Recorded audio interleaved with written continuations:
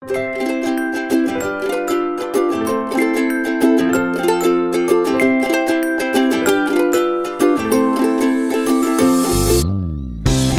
to Daily Grace. We believe that the Bible is true, trustworthy, and timeless. And we want to help women like you know and love God's Word. The Bible shows us who God is, and who He is changes everything. My name is Joanna.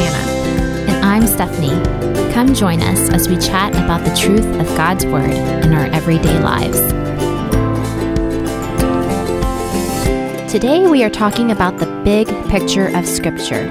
From Genesis to Revelation, there is a unified narrative that all points to Jesus. Understanding this will change the way you approach the Word of God and enrich your study, and you'll even be engaging in biblical theology. We hope you enjoy our conversation. Welcome back, everyone. It's Joanna here, and I'm here with my co-host, Stephanie. Hello. We're actually really excited because we are recording in person today. Crazy. Which is super fun because we normally record over Skype calls. So this is a fun little treat for us today. Yeah. So we thought that it would be really fun to start out each of our episodes by talking about a highlight from the week, like a favorite thing. So whether that is something fun that we did or some product that we love or whatever. But we just want to be able to share with all of you some of the things that we are loving right now. So, Stephanie, what was your favorite thing from this week? I don't know if I would say I have a favorite thing, but I'm just excited to, start off January. I love, starting off a new year, and we finally got back into the rhythm of like school and drop off and pick up and stuff. So I am just loving rhythms and going back to kind of having that for our family. So it's not a thing. I can see that organized personality coming out, delighting in rhythms. Yes. How about you? So my favorite thing from this week was that we actually got to spend some time with some friends from church. My husband and I went on a double date with another couple. And it was really fun. We got to go to this restaurant that we love here in our hometown called Salt Factory. And we always love to get like appetizers because they have the best appetizers. So we share a whole bunch of different stuff. Ooh, but yum. It was so good. And it was one of those things where you think that you've been hanging out for an hour. And then we looked at the time. We had been there for 4 hours. Wow. Yeah, just talking and catching up. And, sometimes it's hard to find time to do all that, especially with a toddler and just the busyness of life. So it was really nice and refreshing to have a babysitter, go hang out with some friends, and eat some really good food. That's like a mark of a true friendship when time just flies by. Yes, so exactly. Good. So today we're really excited to be talking about the big picture of Scripture, the overarching story of the Bible. And you may have heard a word floating around there to describe this big story, and it's what we call the meta-narrative of Scripture. So it's the storyline of the Bible all the way from Genesis to Revelation. And there's a unified narrative. It's this overarching story that goes across the entire Bible. And it has these 4 major plot movements. And they are creation, fall, redemption, and restoration or consummation. And we're going to talk about each one of these movements, each one of these themes today. And this might seem like, hey, why do we need to know these things? But knowing these themes are really helpful because they actually encapsulate the central message of the Bible. And I think that you'll find, like we have, that identifying these themes in a Scripture can really give you deeper insight into the different biblical texts that you may be studying. Right. We're going to talk about how this unified narrative, like Joanna said, from Genesis to Revelation, is actually all about Jesus. We're going to see what it means when we say that the Bible story is actually one story that finds its amen in Jesus. And that comes from 2 Corinthians 1:20, which says, "For all the promises of God find their yes in him. That is why it is through him that we utter our amen to God for his glory." So that's saying every passage of the Old Testament and every prophecy was pointing to Jesus. And just a little disclaimer here, I teared up so many times while I was preparing for this episode. So just be prepared to be in awe of who our God is and how he works. Yes. But before we go into kind of the meat of our conversation, let's get a little personal. And I wanted to do this just in case there are listeners out there who, like me, grew up in the church with ample exposure to the Bible, but never really realized that there was a unifying narrative to the Bible, and never really noticed that every book of the Bible ultimately points us to Jesus. So Joanna, start us off. When did you first realize that there was this thing called a meta-narrative of Scripture, or a unified storyline in the Bible that all points to Christ? Yeah, it's actually kind of crazy how long it took. I have talked about, I grew up in the church, but, I heard all of these Bible stories, and I could tell you a lot of different Bible stories, but I never actually thought about how they all fit together. And, it wasn't until probably a few years ago that I first heard this term. Yeah. And I think that the first time I heard it, I was trying to remember back. When did I first hear it? I think it was when I read Jen Wilkins' book, Women of the Word. Yeah. And she talks about seeing this big story and how to study the Bible in light of that big story. And, it really transformed the way that I viewed Scripture. Before this, I was never really drawn to the Old Testament. Yeah. I would kind of read it and didn't really know what to do with it, And I will say that once I read about this for the first time, it's like my eyes were opened and this whole new world opened up. What about you, Stephanie? When did you first become familiar with this idea? Again, I think it's so similar. I grew up in the church, like I said, and I was never really taught how to study the Bible for myself. But whenever I did study a book, it was very random, and every book was very disjointed. All of our Sunday school lessons, whatever the Bible stories were taught, it was really to encourage morality and really didn't point to the redemptive work of Christ. And an example of this is like the famous David and Goliath, right? We talk to our kids about it and how David is this amazing hero and he was so brave and took down the giant with some stones. But really, if we want to look at it with this redemptive history kind of in mind, it's saying, no, David was the imperfect hero, and and how he's pointing to the perfect hero of Jesus coming. And I think you're absolutely right. Jen Wilkins' book was really pivotal in my walk too. And I think for me, it was because she showed me that the Bible is about God and not about me. And like you said, that transformed how I approached the Word and read the Word. And really, like you said as well, like my spiritual eyes were open, and I was able to actually see Christ in the Old Testament, and really enjoyed like reading Deuteronomy and those books that we like to skip over. Like it really changed me. And I think it was also about the same time that I started reading the Jesus Storybook Bible to my Eliana 5 years ago. And oh my goodness, that is such a great little book that shows, it really points to Jesus from the very beginning. And you will find yourself, even as an adult, a seasoned believer, just being in awe of God, reading these little children's stories. And weeping. Yeah. Every time I read them out loud, my daughter's kind of looking at me like, what are you doing? Because I'm just choking up. Right? Yeah. Yeah. And it's so interesting because you're talking about seeing Christ in the Old Testament. And, growing up, I was taught that like there are these passages that point to Jesus, you know, the like prophecies. Right. Isaiah 53 talks about Jesus, and so I knew he was there, but I didn't know he was on every page. Yeah. And that was like so eye-opening. Like, wait, you're telling me that every story of the Bible is actually pointing me to Jesus? And it just makes you understand it so much more. Right. We really just wanted to pause and kind of let you know our own experience with studying Scripture and, seeing this story for the first time. And we want that to be an encouragement to you. We don't want you to think, oh gosh, I never realized this before, so I'm so far behind. Or I've been doing this all wrong.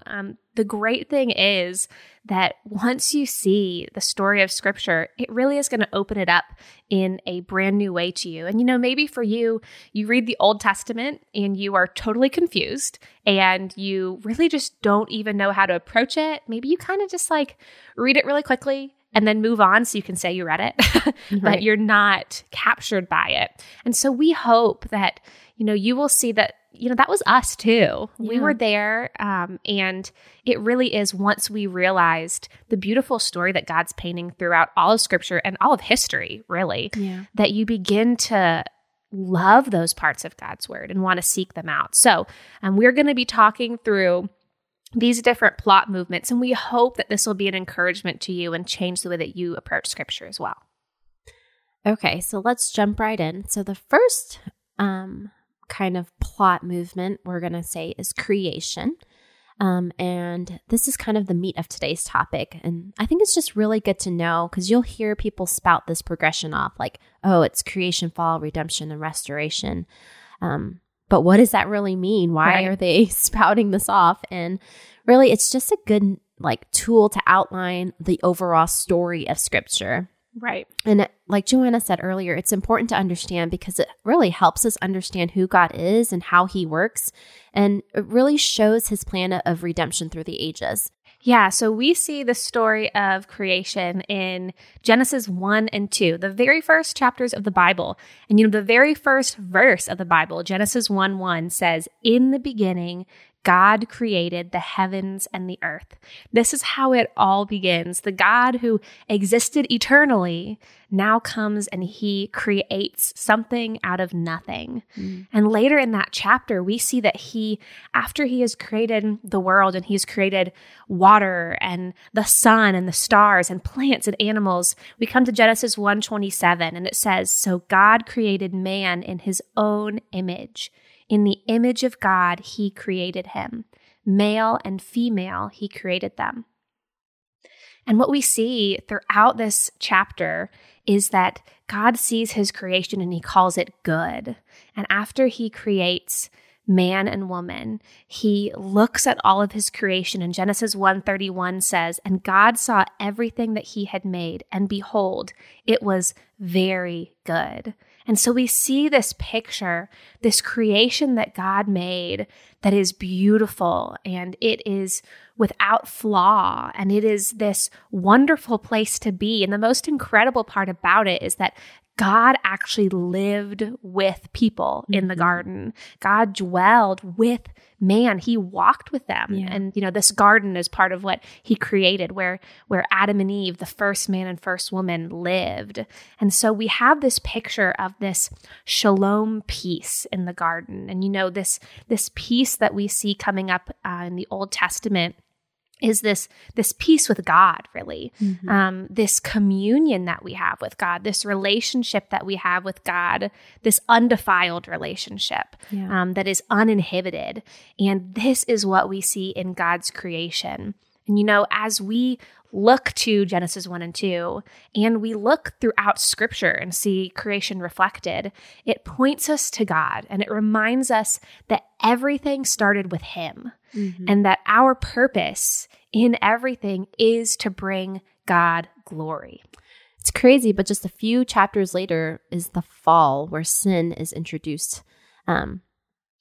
So 3 chapters into this grand narrative, there's sin because Eve is tempted by the devil to eat the fruit from the tree of the knowledge of good and evil. And I love what Nancy Guthrie had to say of this. She says, "In eating from the tree, Adam and Eve sought to become like God, to be dressed in the beauty and glory of God apart from God." So it wasn't that the fruit was this poisonous thing, right? Yeah. The sin was actually that they disobeyed God and sought to become like God. Right. And how much do we do that? Yeah. I know that I do that. Just a little side note here.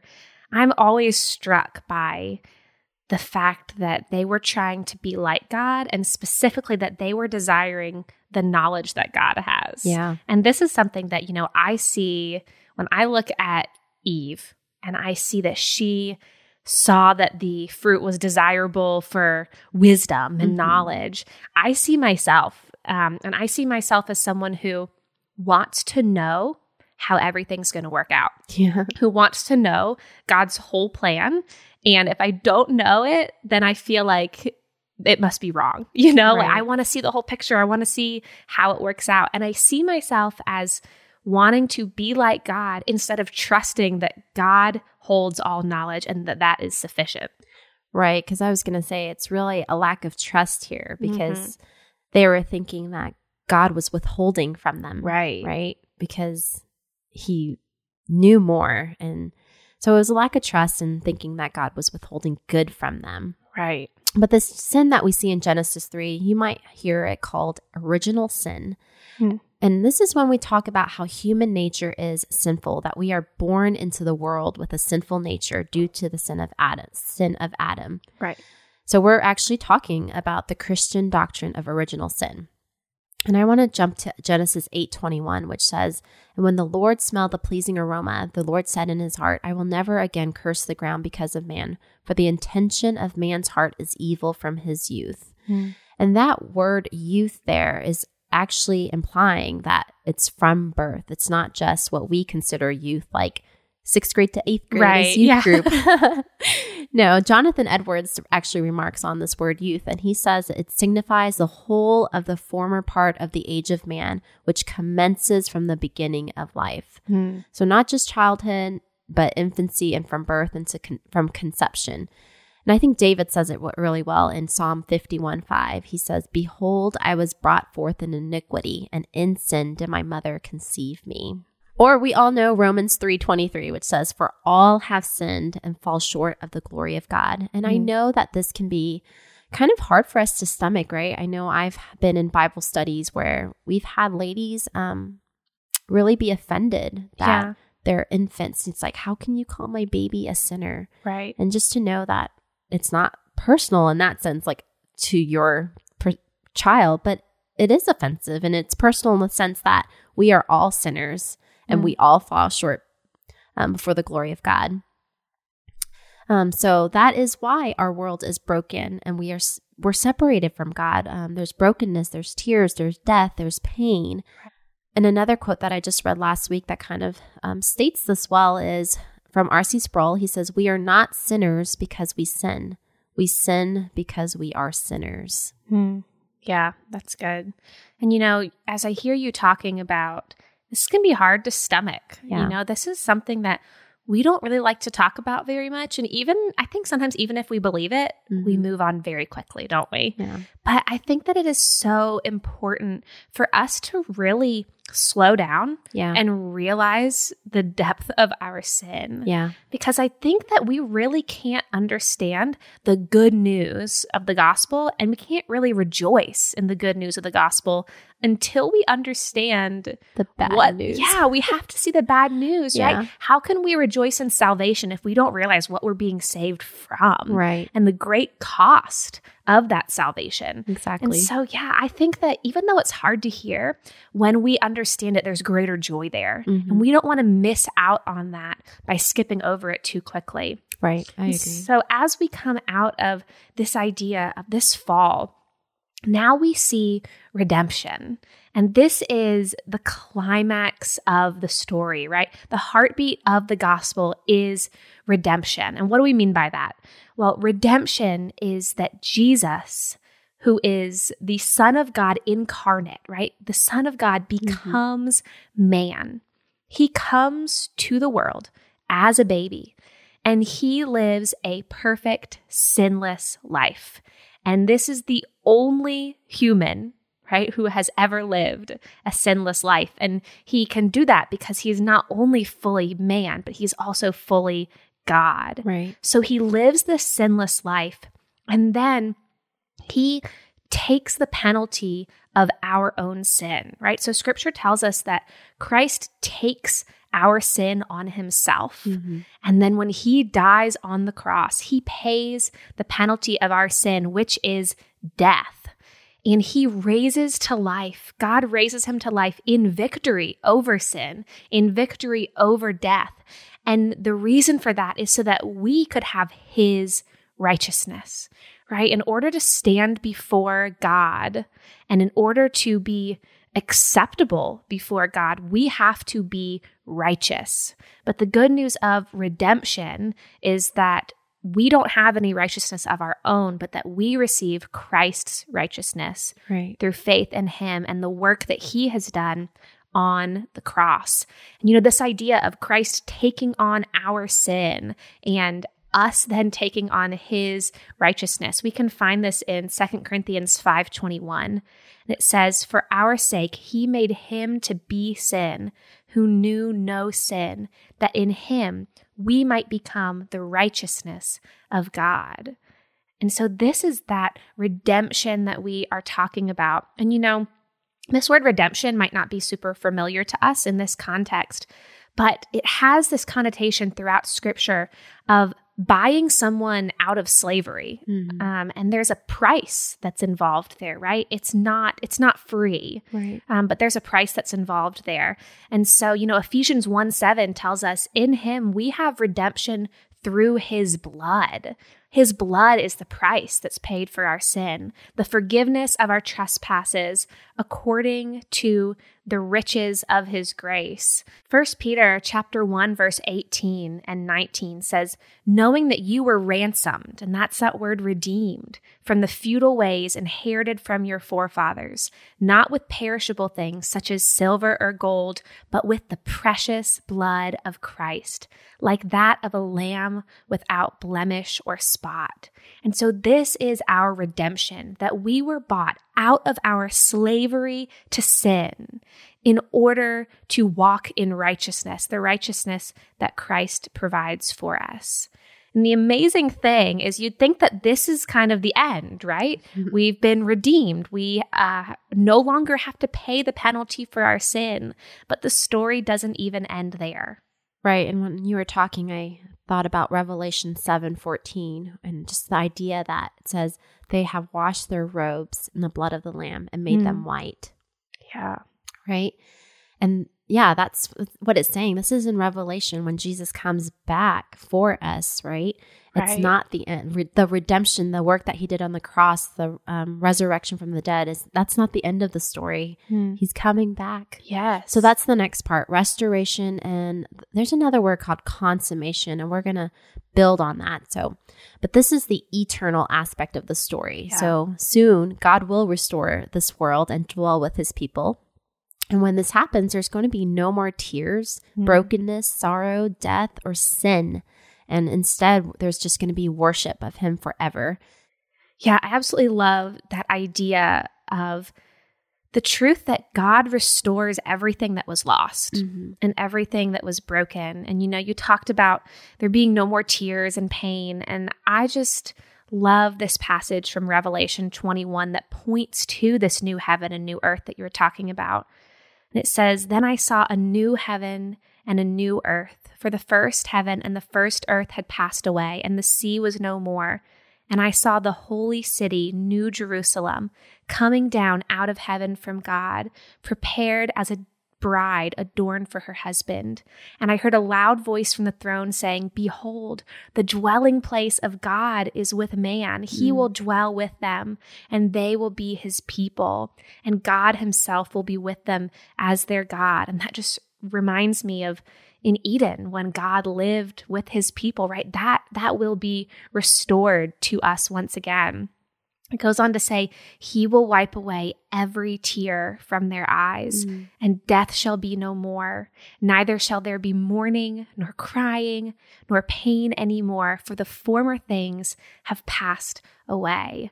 And he who was seated on the throne said, "Behold, I am making all things new." And man, every time I read that verse, I just get goosebumps. Yeah. And most of the time I tear up too when I read it, because isn't this just the longing of our hearts? Isn't this just what we all hope for? And I'm glad you read that, because it's a good segue, or this bridge between the idea of restoration and consummation. Because yes, it said he's going to restore, right? In that verse, it says he's going to restore, but then he says he's going to make all things new. Right, yeah. And this idea of consummation is saying he's not going to restore the old Eden, but it's going to be made new, and it's going to be even better. And so the word consummate means to bring to a state of perfection and to fulfill. And you may hear this word in relation to the union of marriage, which was also seen in the passage that you read, right? Of the Christ and his bride, the church. Yeah. So this is kind of what Nancy Guthrie talks about in her book, Even Better Than Eden. And she does a wonderful job of this. So we highly recommend reading it. Yeah. But she has really enriched this particular aspect of the whole story of Scripture for me. And she reminds us that this consummation will include a new Jerusalem, like Joanna wrote. And it's going to be even better than Eden, because even though the Garden of Eden was without sin and Adam and Eve had the presence of God with them, there was still this untested righteousness there, because there was this opportunity to disobey because of the tree of life and the tree of the knowledge of good and evil, which were off limits. But hey, that's an opportunity to disobey. But on this new earth, as Nancy points out, we're not only going to be the image of God, but we're also going to be remade in true righteousness and holiness and knowledge. And there's going to be no possibility for our image, that image of God, to be marred. And we are going to be clothed in the righteousness of Christ and fully content in worshiping holy, holy, holy. Yeah. And I love that, we talk about how when we are redeemed, right, when we are saved by Jesus Christ, we are now free from the power of sin, right? The Holy Spirit gives us power to resist temptation and to not fall into sin. But we know that that's still a battle, right? Yeah. Daily we fight sin. Hourly we fight sin, moment by moment. The flesh is still there. Yes, we have this war that rages between the new creation and the old man. And the beauty of restoration, consummation, is that when Christ returns, not only are we free from the power of sin, but we are free from the presence of sin. Man, can you imagine that kind of rest and that kind of rejoicing and just that kind of freedom? It's the true Sabbath. Yes. It's coming. Yes, it's coming. The true Sabbath. Absolutely. So, we basically just talked about the gospel, right? This is the story of the gospel, the story of God's redemption. And, we need to realize that this is one big story, right? It goes all the way from Genesis to Revelation. And we kind of showed you some parts, right? Some in Genesis, some in the Gospels, and then some in Revelation. But the truth is that this story is in all of Scripture. Yeah. So there are hundreds, thousands of smaller stories in the Bible that all point to the one bigger story. And, I think about reading these stories, and one that I always like to look to where you can really see this clear presentation of a mini gospel, right? A mini redemption story is the book of Ruth. Yeah. And, when you look at the book of Ruth, you see this family, these marriages, what should have been something beautiful. This reflects, right, creation. That, God created marriage and God created families and for us to be in community with one another, and He created life. But then death comes, right? And that points back to our fall. Yeah. And this death is a result of sin. So in the story, death comes into play, and we see Ruth and Naomi and Orpah all become widows. And this all points back to that original sin, right? This fall of man that brings about death in the world. And so, you have this situation that is hopeless. These women without husbands and without any sons, they have no hope in the society that they lived in. Yeah. They are basically going to be relying on whatever other people's charity might provide for them, and they have no real status in society. Yeah. And I think that we see that in ourselves, right? In our sinful nature, we know that we have no hope on our own to amount to what God requires of us. We have no hope to save ourselves. But then what happens is that there is what is called a kinsman redeemer. And I love that it's actually called a redeemer. You can see this so clearly. But basically, if there was a woman who was widowed, there would be a next of kin of her husband who could then marry her and redeem her and her family. And this redeemer comes in the form of Boaz. And Boaz marries Ruth and redeems her and redeems Naomi as well, right? But ultimately, what does Boaz point to? Boaz points to the true kinsman redeemer, Right. who is Jesus Christ. Boaz was the only one who was willing and able to redeem Ruth. And Jesus, being, like we said, fully God and fully man, is the only one who is willing and able to redeem us. Only he has sufficient righteousness in order to give that righteousness to us. Only he, also being man, could pay the actual penalty and literally die in order to pay that penalty for our death. So as we see Boaz, we have hope of a redeemer who is to come, a redeemer that we now see, right? That Jesus has come and redeemed us. And, you know, in this story, not only is Ruth redeemed, but Naomi's family line is restored. Right. And so we see this restoration that comes through this redeemer. And so, you know, when you see this story in light of the bigger picture, in light of the larger story of Scripture, suddenly this one book of the Bible, this one story that maybe just seemed like a pretty cool love story before, now is the story of us. It's the story of our redemption and a greater redemption that is to come. Yeah, I'm really glad you shared that story. And to think that actually Ruth and Boaz is in the genealogy of Jesus, right? So look at Matthew 1. And this is why genealogies are so important. Mm-hmm. So if you look at Matthew 1:5, it says Salmon, the father of Boaz, whose mother was Rahab.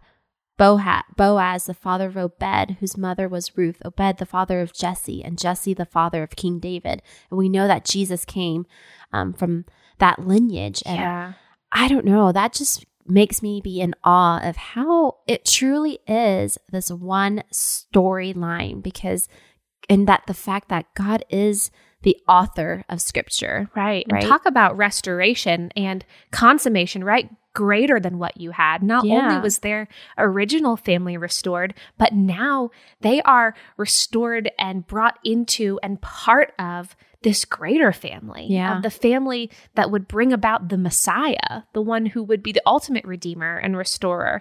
You know, when I see that, when I see all those names, you know, in the lineage of Jesus, I'm just always amazed at how God is so intricately involved in all the details that everything that happens, right? Everything that happens to me, God is not only working it for my good, but somehow it is part of his greater plan of redemption for the whole world. Right. And I don't understand that. And I'm sure that Ruth had no idea at the time. But just to see, you know, as we can look back over the years and see what a great work God was doing, I think that can give us hope. You know, when we don't understand what's happening, God is sovereign and God is big enough to be able to work out every single detail. Right. And just how it all fits together. It blows my mind, like how it can all be so interwoven. Yeah. But that's the God that we serve. I think that's why it's so important to go back and read the Scriptures, because it testifies to his faithfulness and that he is in the details and that he is sovereign and in control. And that's even in our own lives. And that's a practice that my husband and I like to do, is to reflect on God's faithfulness in our lives and to really just rejoice and say he is trustworthy. You know, even if we don't understand now, he is trustworthy. So I'm glad we got started talking about how it all points to Jesus, right? The better redeemer, the perfect kinsman redeemer. Right. And we're going to talk a little bit more explicitly about this. And because we're saying from Genesis to Revelation, the story of Scripture is pointing to Jesus. The story of the Bible is the story of Jesus. Yeah. Because he is the promised one who has rescued and redeemed his people. And essentially, when Jesus does come in the New Testament, he says it about himself. He says in Luke 24:27, Jesus affirmed this. He says, "And beginning with Moses and all of the prophets, he interpreted to them in all the Scripture the things concerning himself." Yeah, and it's, you know, I think we see over and over and over again in Scripture where, you know, the New Testament recognizes that all of the Old Testament was preparing for Christ, right? It was all pointing to him. So an example of this is in 1 Peter chapter 1, verses 10 and following. And it says, concerning this salvation, the prophets who prophesied about the grace that was to be yours searched and inquired carefully, inquiring what person or time the Spirit of Christ in them was indicating when he predicted the sufferings of Christ and the subsequent glories. It was revealed to them that they were serving not themselves, but you, in the things that have now been announced to you through those who preach the good news to you by the Holy Spirit sent from heaven, things into which angels long to look. So this passage is saying, hey, all of these prophets of the Old Testament, they were all prophesying about Jesus Christ, about the sufferings and the glories of Christ to come. And, I love, this is just kind of a side note, but I love how that passage ends, that they wanted to know when he was going to come, right? This is something that even angels long to look into, that they long to understand. And I just think that that is such a reminder and should call our hearts back to God's word and the beauty of the gospel and the amazing privilege that we have to live in a time when Jesus has come. And not only has he come, but we have his words, his ministry, his gospel recorded on paper for us. And I think that that's just a reminder that we should be treasuring God's word and, seeking it daily, that this is something that these people and these angels would have just loved to see and we're hoping for and waiting for and longing for. Absolutely. And when you're talking, it reminds me like the Old Testament is just shouting, he is coming, he is coming. And the New Testament is saying, he is here, he has come. And just the longing that those in the Old Testament must have felt for this coming Messiah, and the truth that the law, the prophets, the Psalms, they're all pointing to Christ. And we get to live in the age where it's like, yes, he has come and he's coming again. It's just so amazing. Yeah. So I don't know about you, but the first time I realized that Jesus is mentioned, that it was in Genesis 3:15, kind of, I know. Jaw dropping. Yeah. My jaw literally just dropped. Yeah. And it says, and I will put enmity between you and the woman, and between your seed and her seed. He shall bruise your head, and you shall bruise his heel. That is talking about Jesus. Yeah. It's, oh man. Yeah, and if you want to learn like a fancy little term for this verse, some theologians call it the proto-evangelium. Ooh. And that just means the first gospel, right? Proto is the first, and then evangelium, that's like evangelism, right? Yeah. So it's the first time that we hear the good news. And I was mind blown when I heard this, because it is such a sweet thing to see that as soon as sin enters the world, in the very same chapter, God promises a savior. And I never noticed that until recent years. Yeah. And when I noticed that, it just enhanced, it made my view of God bigger. Yeah. A God who had this planned out from even before the foundations of the world. Exactly. And offers redemption as soon as there is sin. What mercy and grace is that? That's a good point. Redemption, or the plan of redemption, was not plan B for God. Right. It was set before the creation. Yeah. I know that one thing, we have this study at Daily Grace Co. that's called the Amen Study. Yeah. And it talks about the story of Scripture from Eden to eternity. So it's, talks about this idea. And one thing that we see quoted in that book a lot is the phrase, Jesus was always the plan. Yeah. Right? He has always been the plan for salvation. I love that. And I wanted to just take a few minutes here and read this portion of a message. And it's kind of lengthy, but like you said, it's been in recent years. And I think it's been a couple of years since I've heard this message from Tim Keller. But honestly, when I did hear it, it was a time of weeping to realize that Jesus was always the plan, and he was always the Redeemer. So I don't know where you might be when you're listening, but if you're in a safe place and you can close your eyes, it might be awkward, but bear with me and just listen to this. You may need a tissue.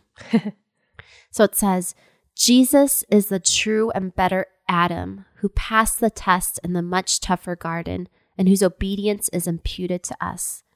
Jesus is the true and better Abel who, though innocently slain, whose blood cries out not for our condemnation, but for our acquittal. Jesus is a true and better Abraham who answered the call of God to leave all the comfortable and familiar and go into the void. Jesus is the true and better Isaac who was not just offered up by his father on the mount, but was truly sacrificed. Jesus is the true and better Jacob who wrestled and took the blow of justice we deserve. So we, like Jacob, only receive the winds of grace that wake us up in discipline. Jesus is the true and better Joseph who is at the right hand of the king and forgives those who betrayed and sold him and uses his power to save them. Jesus is a true and better Moses who stands in the gap between the people and the Lord and mediates the new covenant. Jesus is a true and better rock of Moses who is struck with the rod of God's justice and now gives us water in the desert. Jesus is a true and better Job. He is the truly innocent sufferer who then intercedes for and saves his friends. Jesus is a true and better David whose victory becomes his people's victory, though they never lifted a stone to accomplish it themselves. Jesus is a true and better Esther who didn't just risk losing an earthly palace, but lost the ultimate heavenly one, who didn't just risk his life, but gave his life, who didn't just say, if I perish, I perish, but said, when I perish, I'll perish for them to save my people. Wow. Jesus is a true and better Jonah who was cast out of the storm so we could be brought in. He's the real Passover lamb. He's the true temple, the true prophet, the true priest, the true king, the true sacrifice, the true lamb, the true bread. And honestly, I've just never heard anyone communicate this so as comprehensively and as beautifully as Tim Keller did. So I just wanted to share that with you guys to see that when you guys are going through your Bible reading plans, to see Jesus in these stories that may seem so disconnected from one another, but they're not. They're all pointing to Jesus. Yeah, it really is moving to hear all that at one time. Yeah. And it makes me want to go back and read all those stories again, Right. with fresh eyes. Yeah, with fresh eyes, with that lens.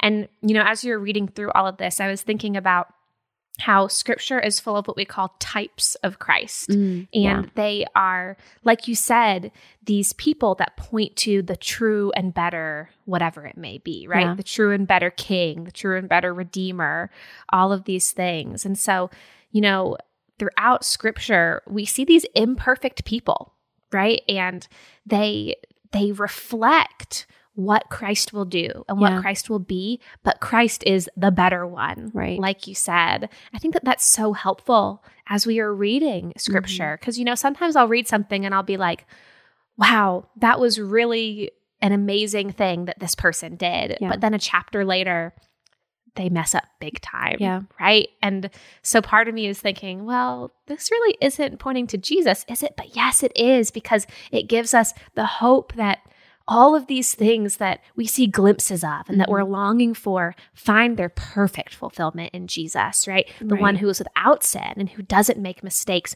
but goes beyond what these types of Christ have done. Yeah. And it's really helped me to communicate this with my kids, to not be pointing to these heroes in the Bible who are very imperfect. But yes, like praise God that David had faith and Abraham had faith, and that God used them to ask them to join into his work of this redemptive history, right? But for me to tell my kids, like, there is a perfect hero. They are pointing to the perfect hero who is the one and who has always been the plan. Yeah, absolutely. And, as we look at this whole story, we need to kind of ask the question of like, so what? What are we to do with this? How does knowing this change the way that we approach the Bible and the way that we approach Bible study?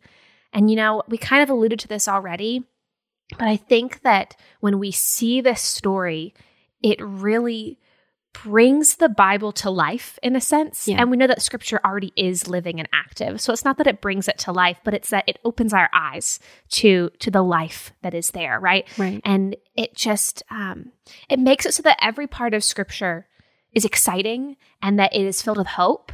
Even when some parts seem like, I don't understand what's going on, if we can approach it from this lens, it really will change our perspective. There's no wasted verse or Right. like frivolous word. Yeah. And even when we look at like, I know the classic book that we kind of say, well, you don't want to read that one is Leviticus, I knew right? you were going to say that. Like, okay, all of these laws, like some of this stuff is weird and some of it's bloody and it's hard to read. Yeah.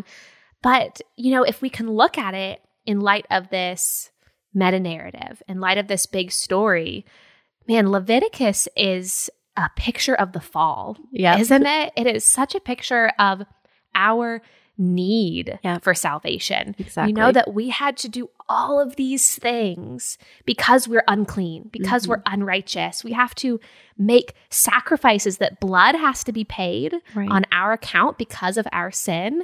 And none of that was enough. Yeah. Right. And so that shouldn't just be like, wow, look at these weirdos and what they did. But this should be us seeing, oh my goodness, look at our desperate need. Right. You can't really understand grace without the law. Right. Yes, exactly. And so we begin to see it in a different light. You know, another example, as you were reading those quotes from Tim Keller, he mentioned Isaac and Abraham. You know, this has always just been a story growing up. I just didn't get it. You know, I'm like, God tells Abraham to take his only son, the one that he had waited years and years and years for after suffering infertility and all of these issues. And then God promises him a son and gives him the son. And then he tells him to go and sacrifice him on a mountain. And I just remember as a kid thinking, what in the world? What kind of God is this? You know? And I didn't understand what was happening. But when you look at it in light of the story of Scripture, you see that God is showing us what will come, right? God is showing us that He is the one who actually does sacrifice His only son, that He is the one who does pay that price.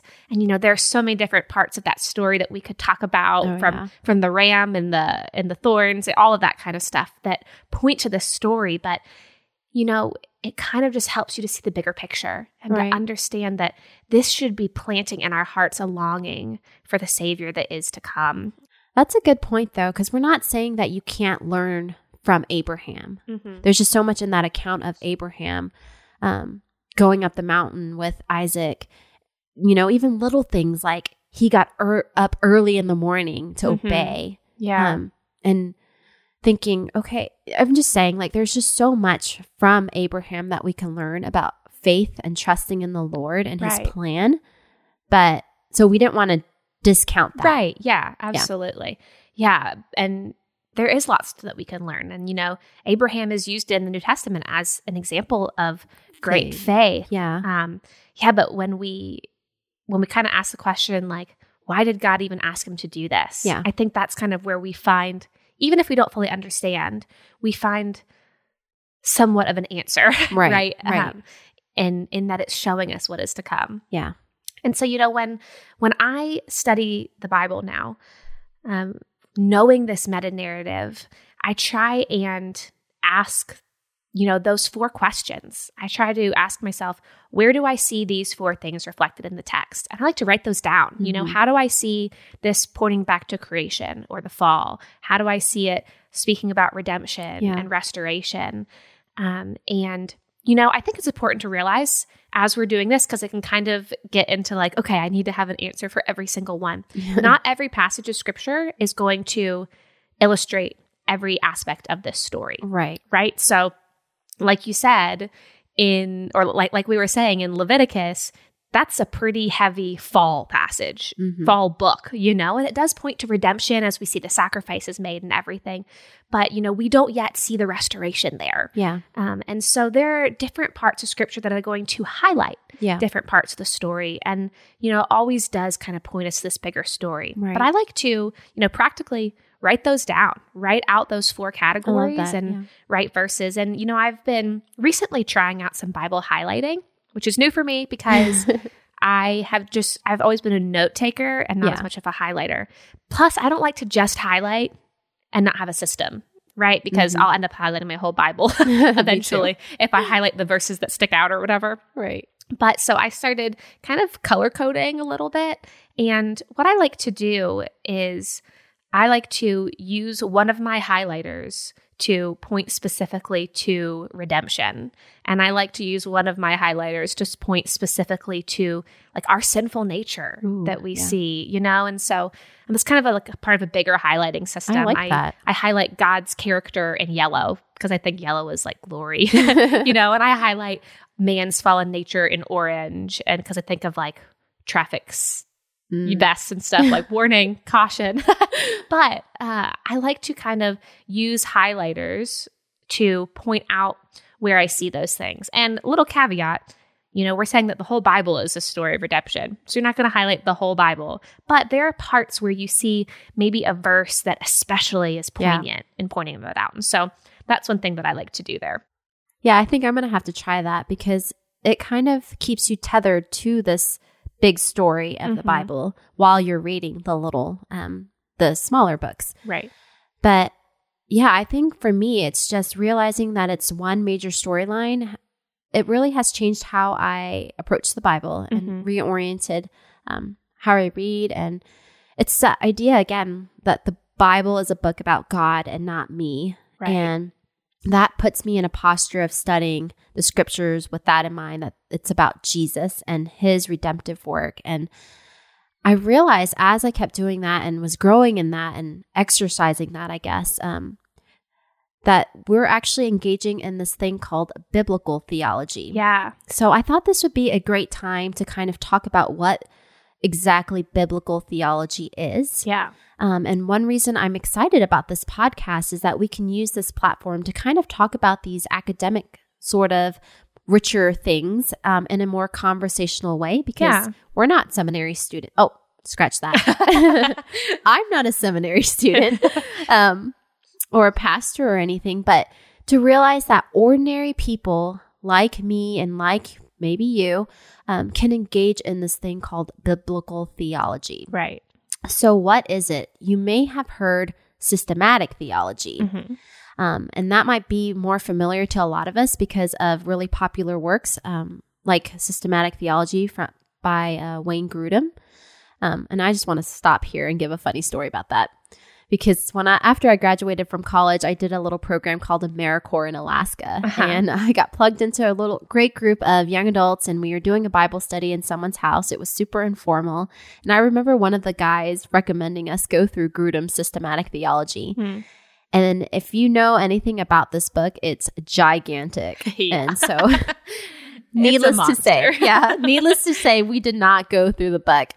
But that made me realize that I've always kind of knew about systematic theology and that it existed. But then in recent years, there's this new thing called biblical theology.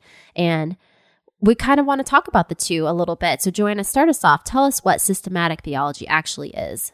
Yeah, so I think systematic theology is kind of the first type of theology that I was exposed to as well. But basically, systematic theology is where we take what the whole Bible says about any given topic and kind of consolidate it, right? So, for example, with systematic theology, you'll go through different types of theology. So you might talk about eschatology, which is the study of the end times, or you might have the theology of the Trinity, or theology of Christology, which is the study of Christ. And so what this means is that we are looking at the entire Bible, and we are saying, what does the whole Bible say about this topic? And then systematizing it, right? Yeah. Putting it into categories, consolidating it, This is really helpful because what it does is it helps us to see several different things. It helps us to see how often Scripture talks about one particular topic. Yeah. It helps us to see how Scripture informs other Scripture, Yes. right? Because that's, a big Bible study principle, what we call hermeneutical principle, is that Scripture is the best interpreter of Scripture, right? Right. Scripture should always interpret Scripture because, like we said before, the whole Bible is God's word. And so if it's all God's word, then it's all going to agree with itself. Right. So it really helps us to see how Scripture talks about one topic, how Scripture interacts with itself, the unity that's in Scripture. And it's really nice to be able to kind of organize it and see it in an orderly way. Right. So it's not creating anything that's not in the Bible. I Right. think that's important to realize, that we're not just making up these ideas. And, sometimes we'll hear a term, like we're going to talk about the Trinity here soon. And the word Trinity is not in the Bible, but the concept of the Trinity is in the Bible. Right. And so we take everything that the Bible teaches about the 3-in-1 God and compile it to form this doctrine. Right. That's a great explanation of it. And so it'll answer questions like, what are the attributes of God? Or what Right. is sin? And like you said, that is answered in many different passages of the Bible, but it brings it into one. Yeah. And it's important to note that systematic theology is not tied to time in the sense, because it's atemporal in the sense that it's taking, sin is mentioned all throughout the Bible. Right. And so that is the major difference between systematic and biblical theology, because biblical theology, on the other hand, considers the study of God's word in relation to time. So biblical theology does teach the Bible as one story because it takes into account time. Yeah. For example, how the revelation of Christ unfolds in time, which is kind of what we've been talking about, right? And so this kind of way of approaching it will say, okay, well, what does the book of Isaiah or the book of Hosea contribute to the flow of this developing storyline in the Bible? And I really have appreciated this way of studying the Bible because it really emphasized to me this progressive revelation from the Bible, from Genesis to Revelation, that there is this progressive revelation.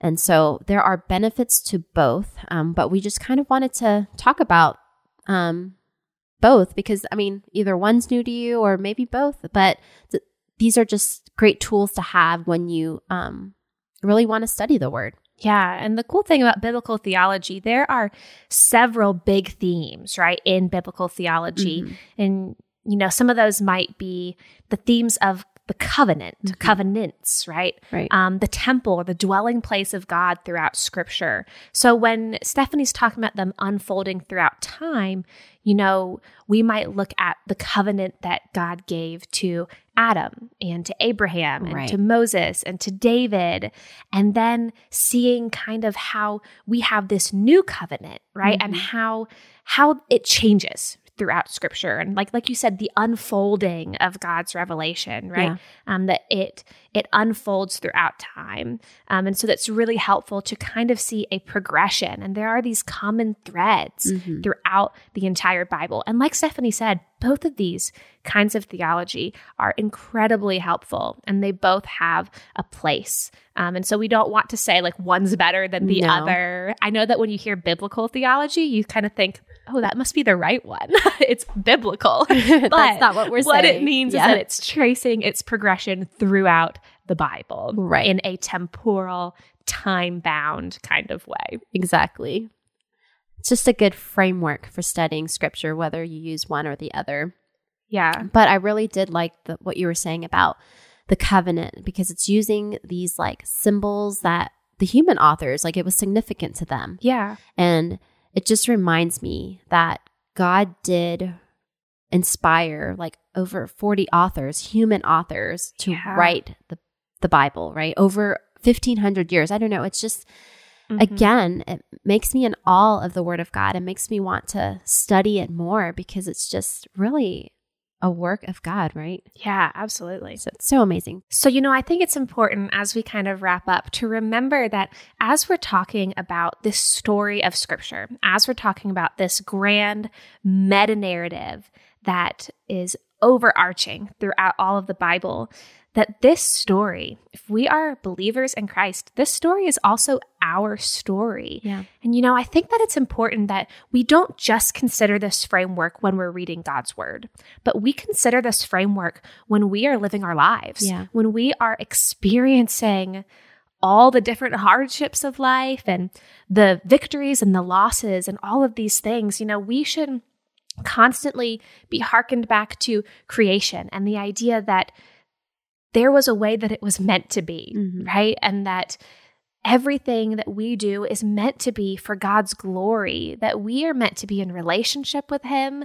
And that, when we see things going on in our world, when we see tragedy that's happening, when we are experiencing suffering in our own lives, that we can look backwards and we can look forward. We can look backwards to the fall and we can grieve the effects of sin. Right. And that should cause us to grieve our own sin, right? To mourn over our own sin. But we aren't without hope, right? Because we know that God has redeemed us, that God has sent Christ to redeem His people. And then, in our redemption, it's not just that our sins are forgiven, but that we're promised life, right? An abundant life. And that abundant life comes to its consummation when Christ returns. And I think that just reminds us to live with an eternal perspective. Right. And that includes in our suffering, right? In our trials. It also includes in the way that we interact with other people, right? Remembering that there is another part to the story and that Jesus is going to return. I think that should impact our prayers, our prayers for other people, and, our prayers for ourselves, the kind of things that we pray for. We should always keep eternity in mind, that the story doesn't end here, right? But that there is a perfect ending. Yeah, when you were saying that, it reminds me of like when I lost my dad, and I grieved through that. But I came to the point where I realized this is a product of sin. Yeah. Like death is a reality because of sin, and it's okay to grieve with it. It says in Isaiah that our God is acquainted with grief. Yeah. And He knows, and it's okay to be sad, but there's the good news that Jesus has redeemed, and He is our living hope, as it says in 1 Peter, and He's coming back, and He's going to restore and bring this new earth. So I really liked how you pointed out that this is very applicable to our everyday lives and our stories, whether big or small, on a platform or not. It's applicable to our stories, but really what's more important is His story, right? So we fit into His story. And what a gift that is to be part of His story. Yeah. All right, everyone. Well, thank you so much for joining us today. We hope that you have been encouraged today and that, you can just approach God's word, that you can approach your own lives with new and fresh perspective after hearing just the beauty of this story, the beauty of God's work and God's sovereignty throughout all of Scripture and throughout all of history, really. Hey, if you have enjoyed this podcast, if you've been encouraged, we would love to ask you to just really quickly take about a minute to write us a review on iTunes. It really helps other women be able to find our podcast. And so if you've been encouraged by this ministry, we ask that you would do that to help and share that with others. Thank you so much, ladies, and we will talk to you next Tuesday.